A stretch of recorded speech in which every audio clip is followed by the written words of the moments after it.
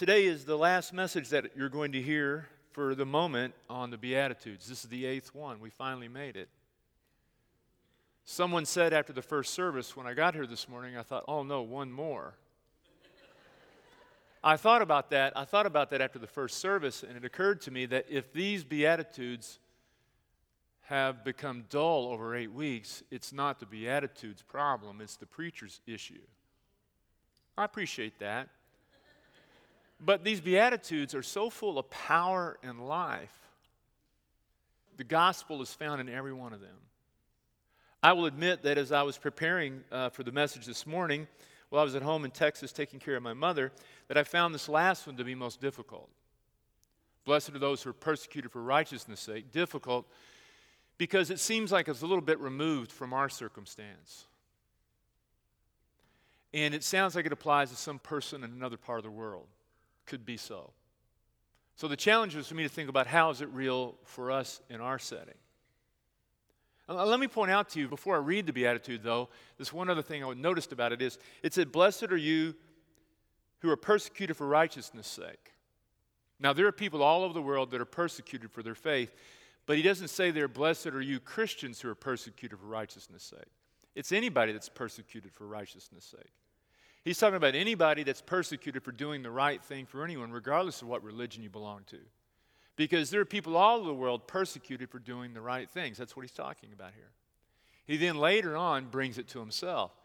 He says, blessed are you when people say bad things about you because of me. And what that means is because of me, meaning the way that you choose to love others, how you live your life, not what you say. It's not the things that we say that bring us trouble, it's what we do. When we begin to challenge others in the way they think, and we begin to love others the way Jesus loved us. Well, I'm starting to preach. Let me just read it. Beatitudes, chapter 5, verses 1 through 12. Are you ready for the word? Okay. When Jesus saw the crowds, he went up on the mountain, and after he sat down, his disciples came to him. Then he began to speak and taught them, saying, blessed are the poor in spirit, for theirs is the kingdom of heaven. Blessed are those who mourn, for they will be comforted. Blessed are the meek, for they will inherit the earth. Blessed are those who hunger and thirst for righteousness, for they will be filled. Blessed are the merciful, for they will receive mercy. Blessed are the pure in heart, for they will see God. Blessed are the peacemakers, for they will be called children of God. Blessed are those who are persecuted for righteousness' sake, for theirs is the kingdom of heaven. Blessed are you when people revile you and persecute you and utter all kinds of evil against you falsely on my account. Rejoice and be glad, for your reward is great in heaven, for the same way they persecuted the prophets who were before you. This is the reading of the Word of God, and God's people did say. I want to tell you 2 stories this morning. I want to tell you a story of Pulaski Heights Christian Church, Disciples of Christ in Little Rock, Arkansas.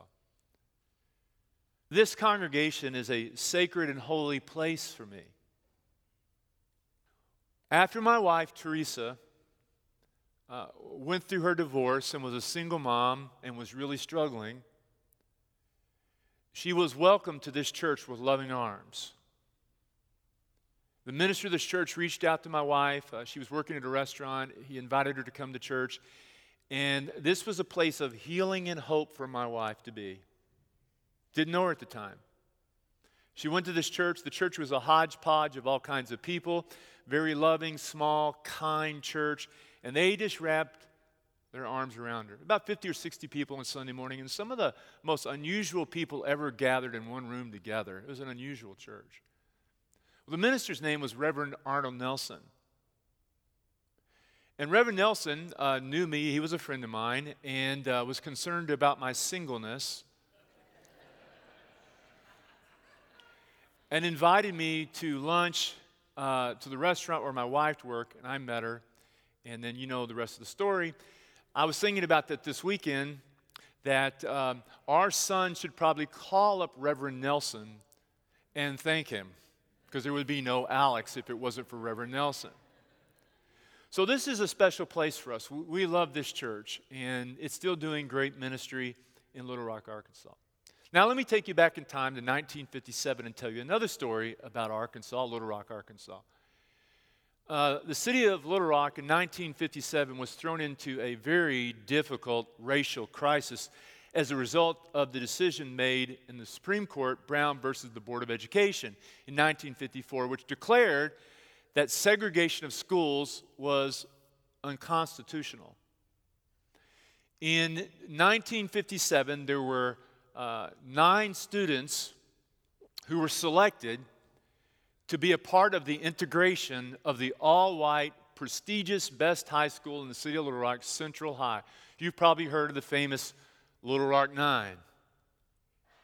After this took place, when it was discovered that they were going to desegregate the school, the public school, the governor at the time, by the name of Orville Faubus, sent out the Army National Guard from Arkansas, the Arkansas Army National Guard, to stand at the door of the school and to prevent these 9 students from entering the school. Interesting story is the very next day, Dwight Eisenhower federalized them and then used them to allow them to enter the school.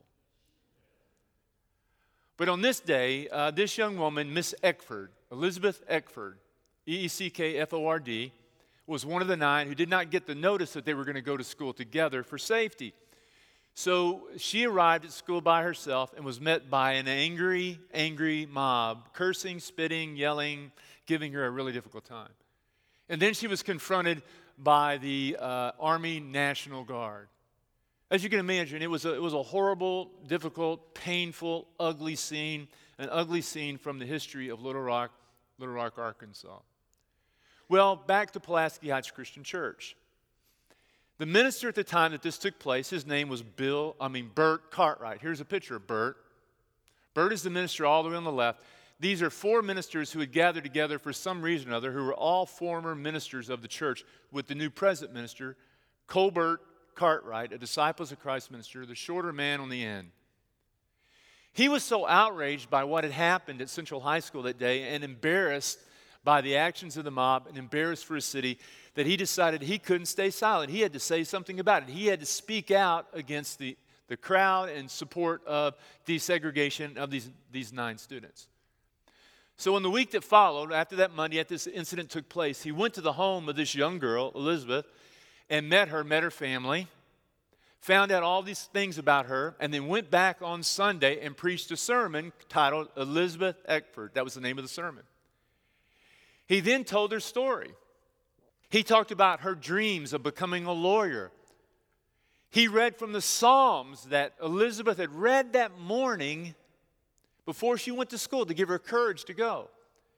He then spoke about how he was embarrassed and he was ashamed of what had taken place. Now, I want to point out to you, that day, that next Sunday, there were only 2, 3, 4 ministers of all the white ministers in the whole city who dared even bring the topic up. And he was one of 3 or 4 white ministers in the whole city who did anything at all about it. Now, he was a normally quiet, shy man who did not seek public attention. But in this moment, he was pretty bold and pretty courageous, and he looked at the congregation and he said to them, he says, I want to tell you that any person, that white people that don't understand that these 9 students deserve the same opportunity as anybody else, that these 9 students are created in the sacred image of God and have beautiful souls that don't understand, are in danger of losing their souls. And then he looked at his congregation and he said, and she has more guts than any of us in this room. Many of the people on that day appreciated the sermon, but others did not. The next Sunday, there was an entire Sunday school class. Tempers boiled over the coming week. There was an entire Sunday school class made up of 30 people who refused to leave their classroom after Sunday school to go to worship and asked that communion be brought to them. They were refused. The next week, those 30 members plus another group left the church and joined another congregation. What happened to the church was, and the fallout was, that the church lost 10% of its membership because of the actions of the minister. Now, I will point out to you that this was not the end of Reverend Cartwright's commitment to civil rights. The church itself became actively involved in supporting these 9 students, and when 40 teachers were fired for supporting desegregation of Little Rock public schools, this church stood in protest with them to help them get their jobs back. Sometime after all this took place, the church received an anonymous, sizable gift to purchase a stained glass window in honor of their minister and what he did. It was interesting. There was a member of the church, longtime member of the church, who said this: "I'm puzzled why anyone would give money to our church to buy a stained glass window because our minister did the morally right thing. He just did what he was supposed to do. Why is anybody honoring that? Isn't that what our minister is supposed to do? To stand up for the right things?" It's interesting that Bert Cartwright would later go to Texas, and he would become the pastor of the church. I had no knowledge of this. Become the pastor of the church that was my college church that ordained me. And he would become the area minister that supervised my ordination. And what was interesting about all this is I never heard him once talk about any of this. He never spoke. He was a shy man. He was a quiet man. But his entire life, he made his commitment to defending those who needed someone to speak for them and to help them and to stand up for someone whose rights were being denied. What happened was, after they lost the 10% of the membership, I maybe already said this, but it collapsed their building program, and they were never able to build a new sanctuary. Instead, they just had to put bricks around the existing white structure. Church never became a large church after that, but continued to stand for these sorts of, and became the first open and affirming congregation in the state of Arkansas in the 90s, when that was a very unpopular thing to do. Let me just ask a question. I've been thinking about this. If you were standing in front of God, who would you rather be? Orville Faubus? History tends to show us whether actions were true or not, right? Would you rather have been one of the 30 people who left? Would you rather have been one of the white ministers who didn't say anything, that was just quiet for whatever reason? Or would you rather have been Bert Cartwright? I think that's what Jesus meant when he said, "Blessed are you when you stand up for those who have no one to stand up for them." Blessed are you because of righteousness meaning what you do on behalf of others. Blessed are you when you stand up and it costs you something. Blessed are you when you put aside the cost. You don't do the reasonable thing. You don't do the polite thing. You don't do the political thing. You stand up and speak out and step out and you do the right thing. Blessed are you when you're reviled and marginalized and pushed aside and condemned and criticized for those kinds. I think that's what this means. This is an example. Let me give you a more extended example, another one. So recently in California, there's a minister that's been serving a church there for 50 years. His name is John MacArthur, and I've read a lot of his commentaries and listened to his sermons. He's been preaching at the same church for 50 years, and he was having a conference called Truth Matters. And in this conference, he was talking about all kinds of subject matters, and people are asking him questions, and they began to ask him how he felt about women ministers. They then asked him, "How do you feel about Beth Moore?" Now, Beth Moore is a long-term, decades-long preacher, teacher. A lot of women in our church, raise your hand if you've ever read a Beth Moore study. All over the church, look. Taught women all over our church. She had preached at another church somewhere, and someone asked a man who had been a staunch supporter of all male clergy what he thought of Beth Moore. And he says 2 words: go home. Well, it's terribly misguided. We know that. I'm not trying to judge him in any way. But it's interesting that even today, even with all the biblical evidence of supporting of women in ministry, that we still have places that hold out that want to deny women their opportunities for ministry and to preach. And by the way, we all know that if the church did not have women leaders and preachers, nothing would ever get done, because men just talk about things and don't generally do anything.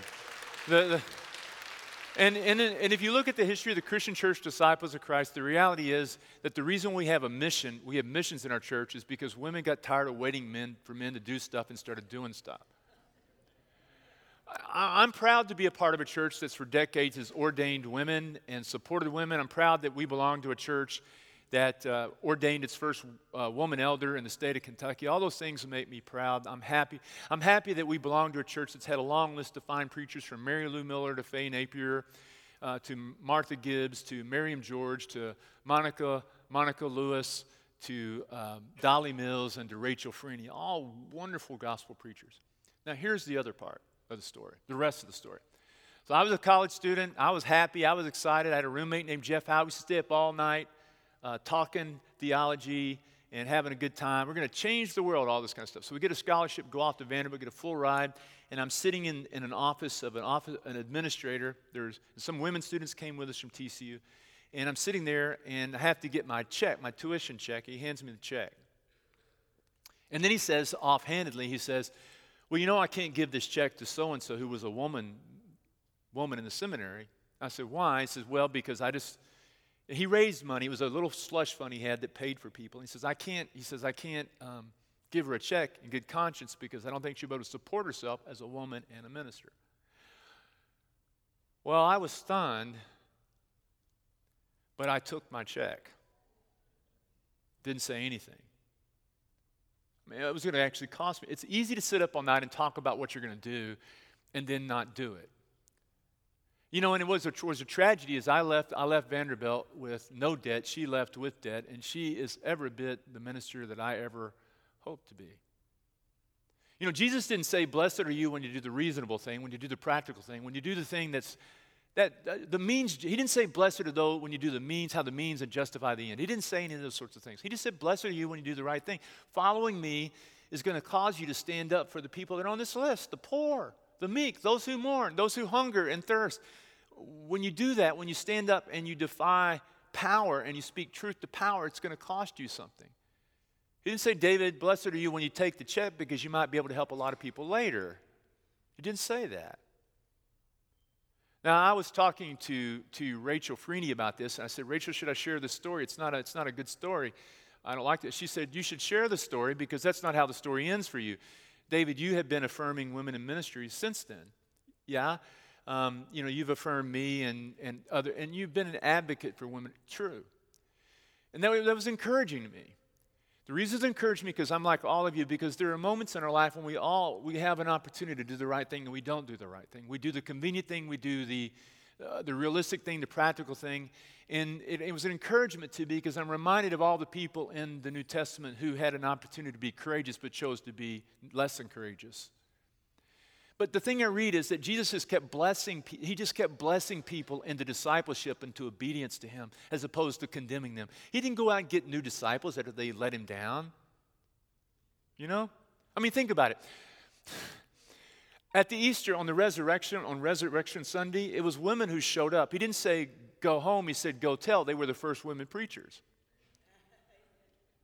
And the men were nowhere, but Jesus didn't give up on them. He just kept going to them and kept giving them new opportunities to preach and to get it right. That's the beautiful thing. So these Beatitudes not only occur to those who are knocked down and knocked out, but also to those who make the wrong decisions. Blessed are you when you take the check, because I'm not going to give up on you either, because the kingdom, I'm for you. I'm going to keep being for you until you do the right thing. When Jesus says, blessed are you who are persecuted for righteousness' sake, he's not talking about Christians. He's talking about anyone who stands up for the rights of those who have been trampled on and left out and left behind. The dropouts, the drug heads, the poor, the immigrant, the refugee. I mean, for anybody that doesn't get a fair shake in this life and doesn't get an opportunity. That's what it's. These Beatitudes are not for spiritual heroes. They are for those who have been victimized and abused and let down. And so when he gets down here to the end, what he's saying here is, I've talked about all this stuff now. If you want to be my disciple, it means you're going to be put in situations. I'm going to open your eyes to pain and suffering in the world. And when you see it, I don't want you to just talk about it. I want you to do something about it. And sometimes we say, you know, why did Jesus die on the cross? He died on the cross for the sins of the world, and we universalize that message. And that is true. But we forget that the reason they killed Jesus, why did they kill Jesus? It wasn't because of what Jesus believed. It's because of what he did. He could have gone around talking about all the things he believed, and they never would have done anything to him. But it was until he started touching lepers, healing the paralyzed, forgiving the sins of those who've been ostracized and calling them clean, until he began condemning the religious powers that be. It was then that the Romans would have had nothing to do with Jesus if religious people hadn't put him on the door. So if we're going to be religious people, let's be on the right side that affirm people rather than using our religious convictions to condemn and to judge people. But that's not so easy. It's not so easy to do the right thing. Let me drive a stake in the ground here. Social justice, meaning advocating for the poor and for anyone marginalized, is a Christian tradition, not a liberal political agenda. It's not a conservative political agenda either. It's not conservative or liberal. It's just Jesus' agenda. Sometimes in the church, people say, don't talk about those things, like, be silent, be quiet, because it's political. It's not political, it's Jesus. And if we're in the sanctuary and we're not talking about what's happening in the world and asking what is it God's doing, we're really not accomplishing anything. We're just singing songs and doing nothing, accomplishing nothing. We've got to create a space where we can talk about things that lead us to probe scriptures and to ask questions and to serve. Okay, let me give you an example. Here's an example. This is what I think it looks like. So you see the man standing next to me, his name is Ali, and that's his wife, Selma. They're from Sudan. I said, how did you get here from Sudan? We fled the violence in Sudan. Violent, bloody. We were fearing for our family. We came here, and they have 3 very, very normal, hyper, energetic, sugar-loaded boys. They were running around the construction site. This was the blessing of their family and the blessing of their home. On Wednesday, there was no house there. On Friday, there was a house. This is a significant event because we were there to bless them and to bless the home. We're partnering with Habitat for Humanity. Our church is one of the lead partners in an interfaith build project. And about 2 years ago, the woman that's on the right, she is the cantor from one of the synagogues in town, Knesset, Israel. And I were in a group talking about the way that immigrants are being demonized through rhetoric and hated upon, and sometimes Christians are even getting behind that language. We said, what can we do about that?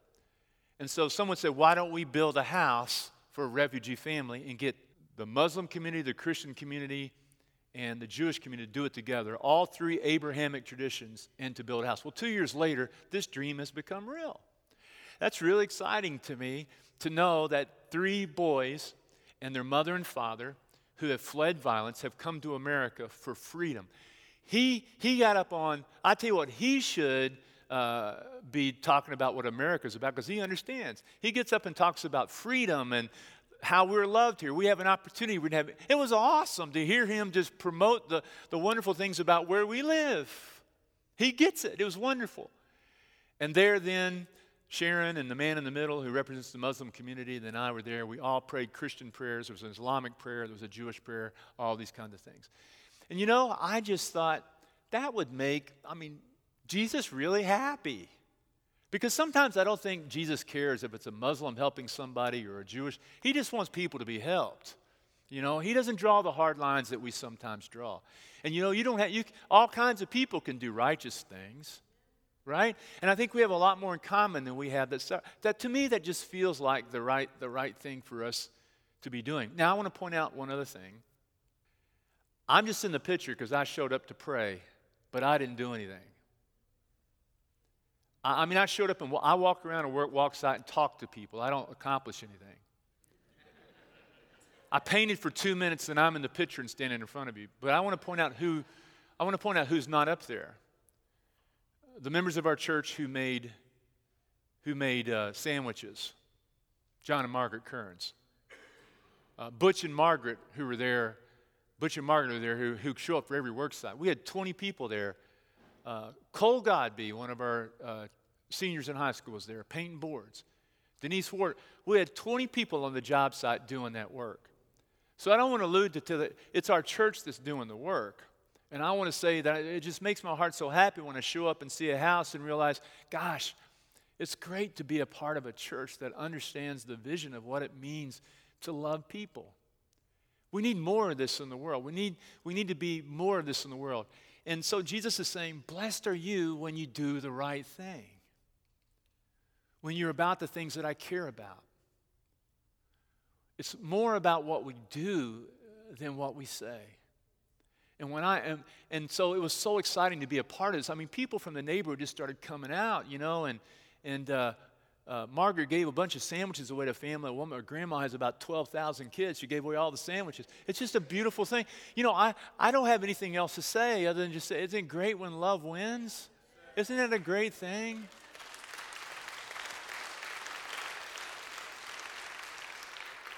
We all get the opportunity every day to decide who we want to be.